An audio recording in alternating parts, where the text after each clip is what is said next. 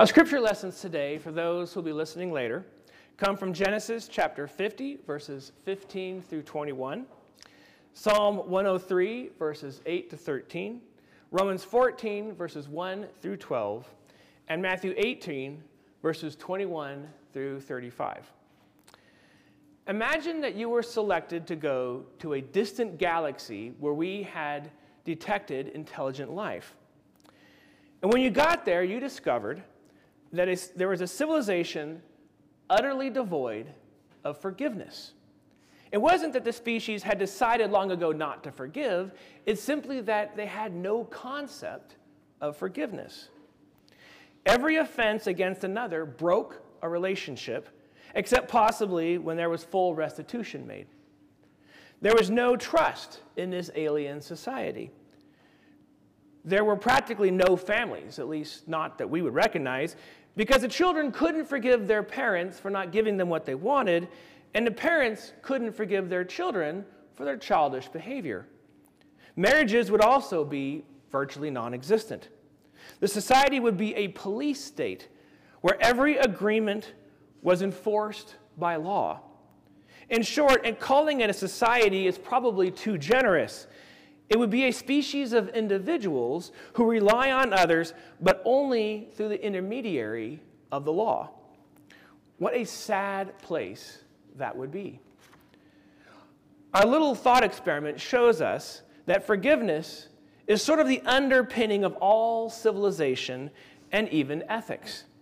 Apart from a sinless society without forgiveness, there could be no love, joy, peace, patience, kindness, goodness, faithfulness, gentleness, self-control. Self-control? Yes.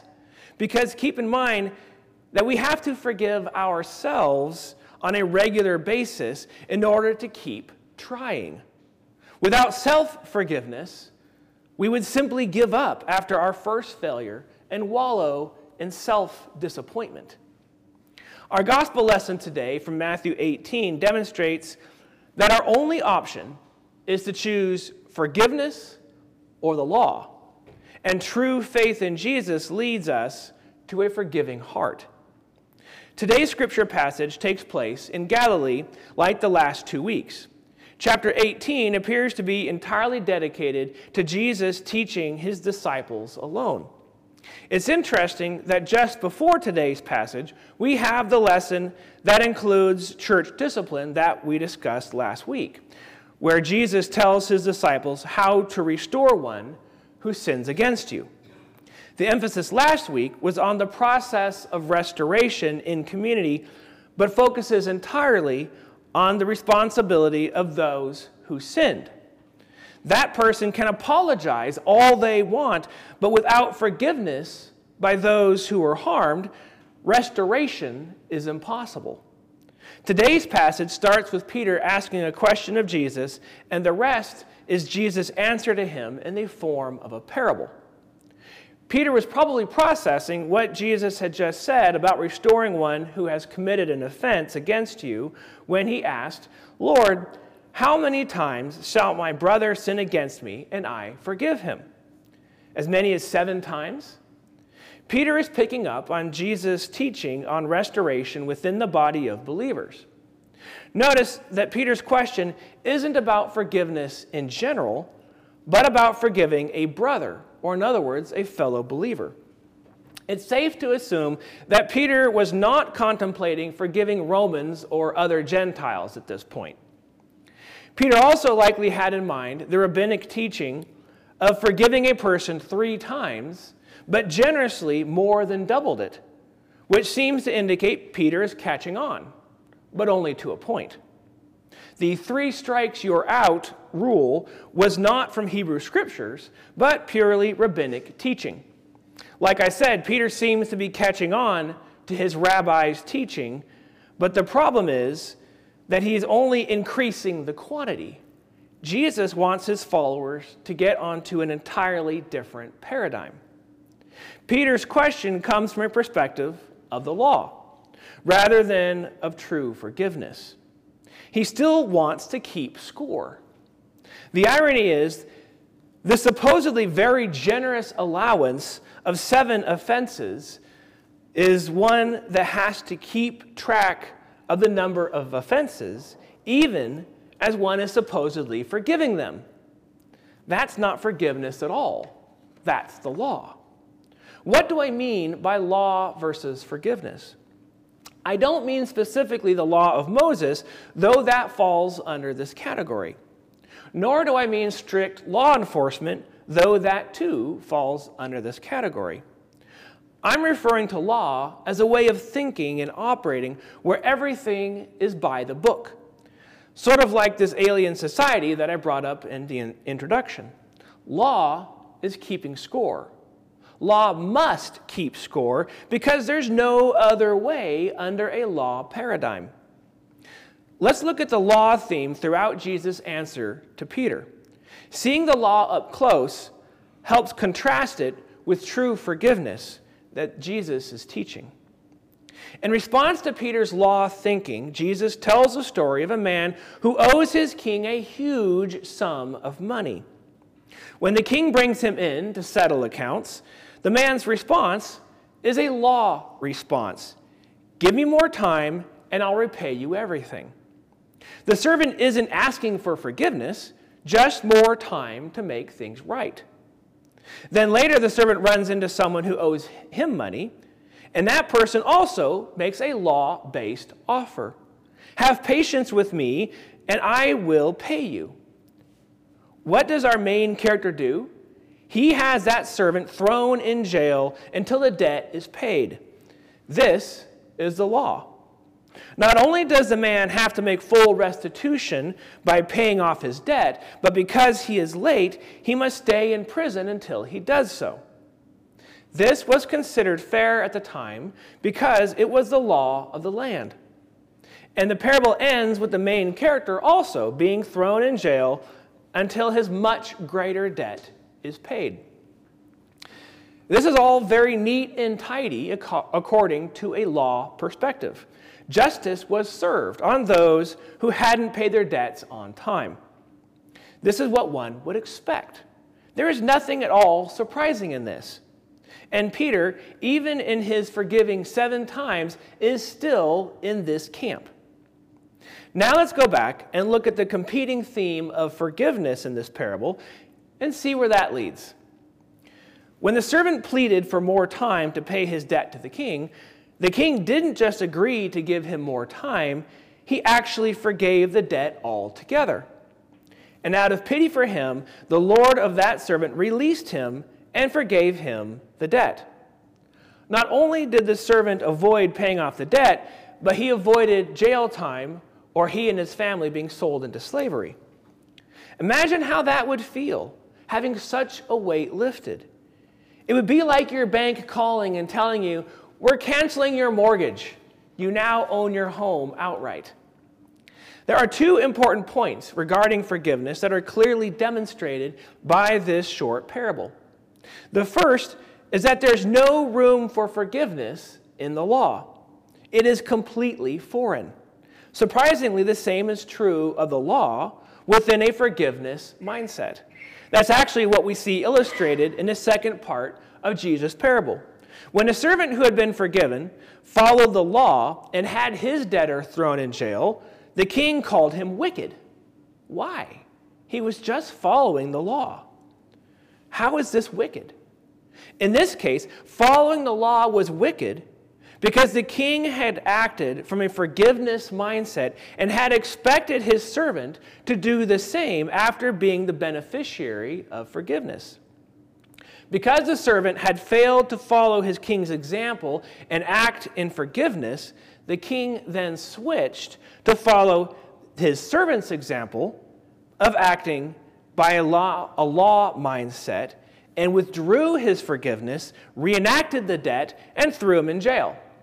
Granted, true forgiveness cannot be revoked, but this does illustrate for us the 2 ways of operating, law and forgiveness, and that they are mutually exclusive.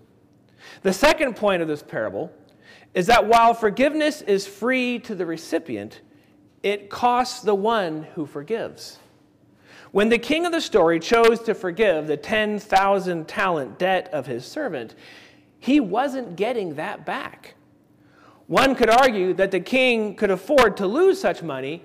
He was still wealthy. That's true, but what about when you or I have something to forgive? It might cost us dearly. It could be financial, as in a situation where we could sue someone for the harm they have done us, and yet we choose not to. But most of the time, we are giving up power we had over someone who had done us wrong. By choosing to forgive, we are paying a social and emotional cost.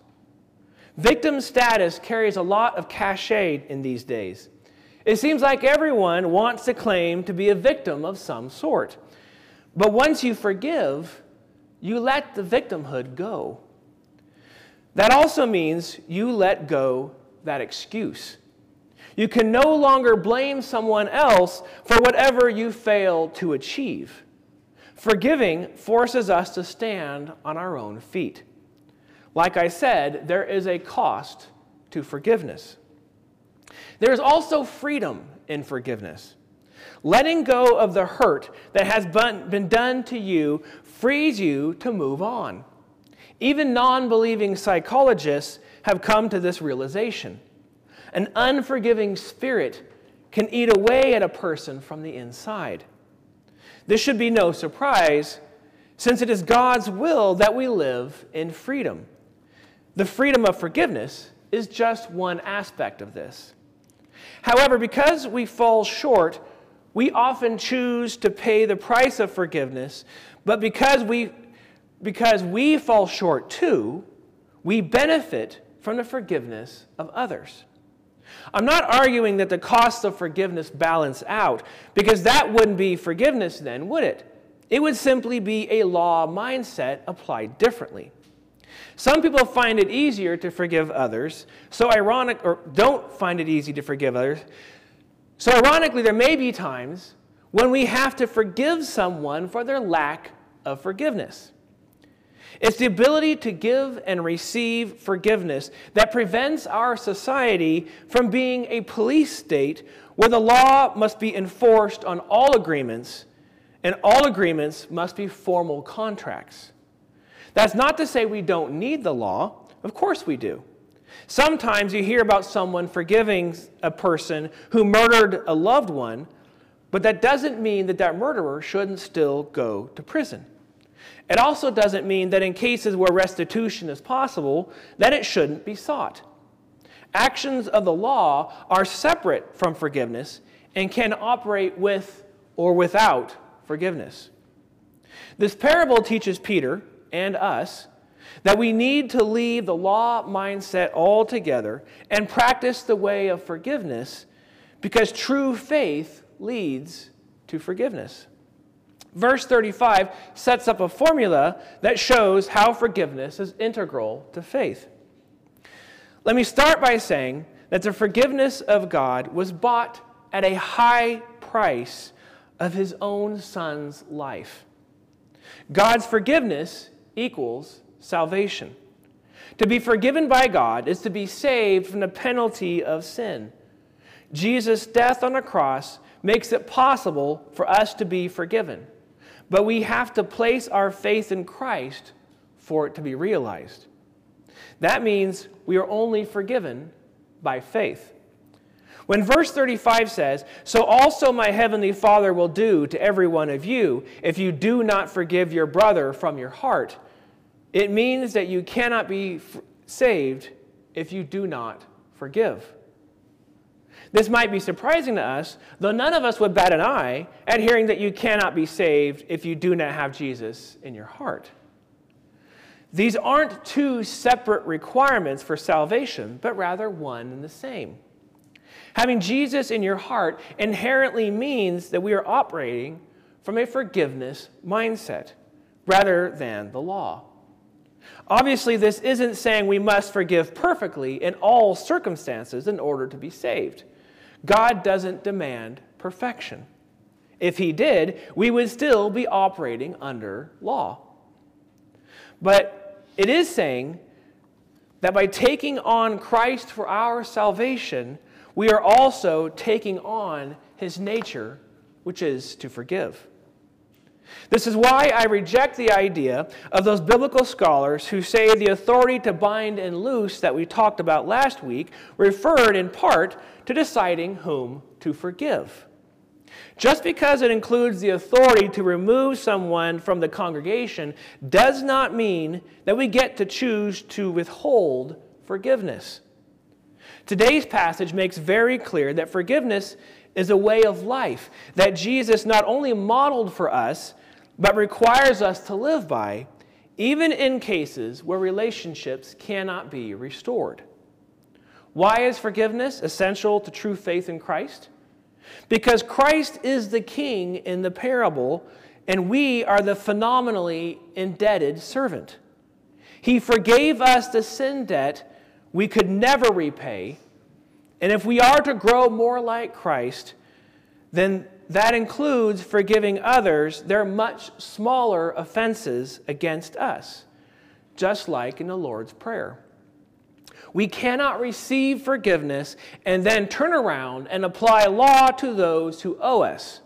We too must forgive. Either failure to do so is a rejection of Christ himself.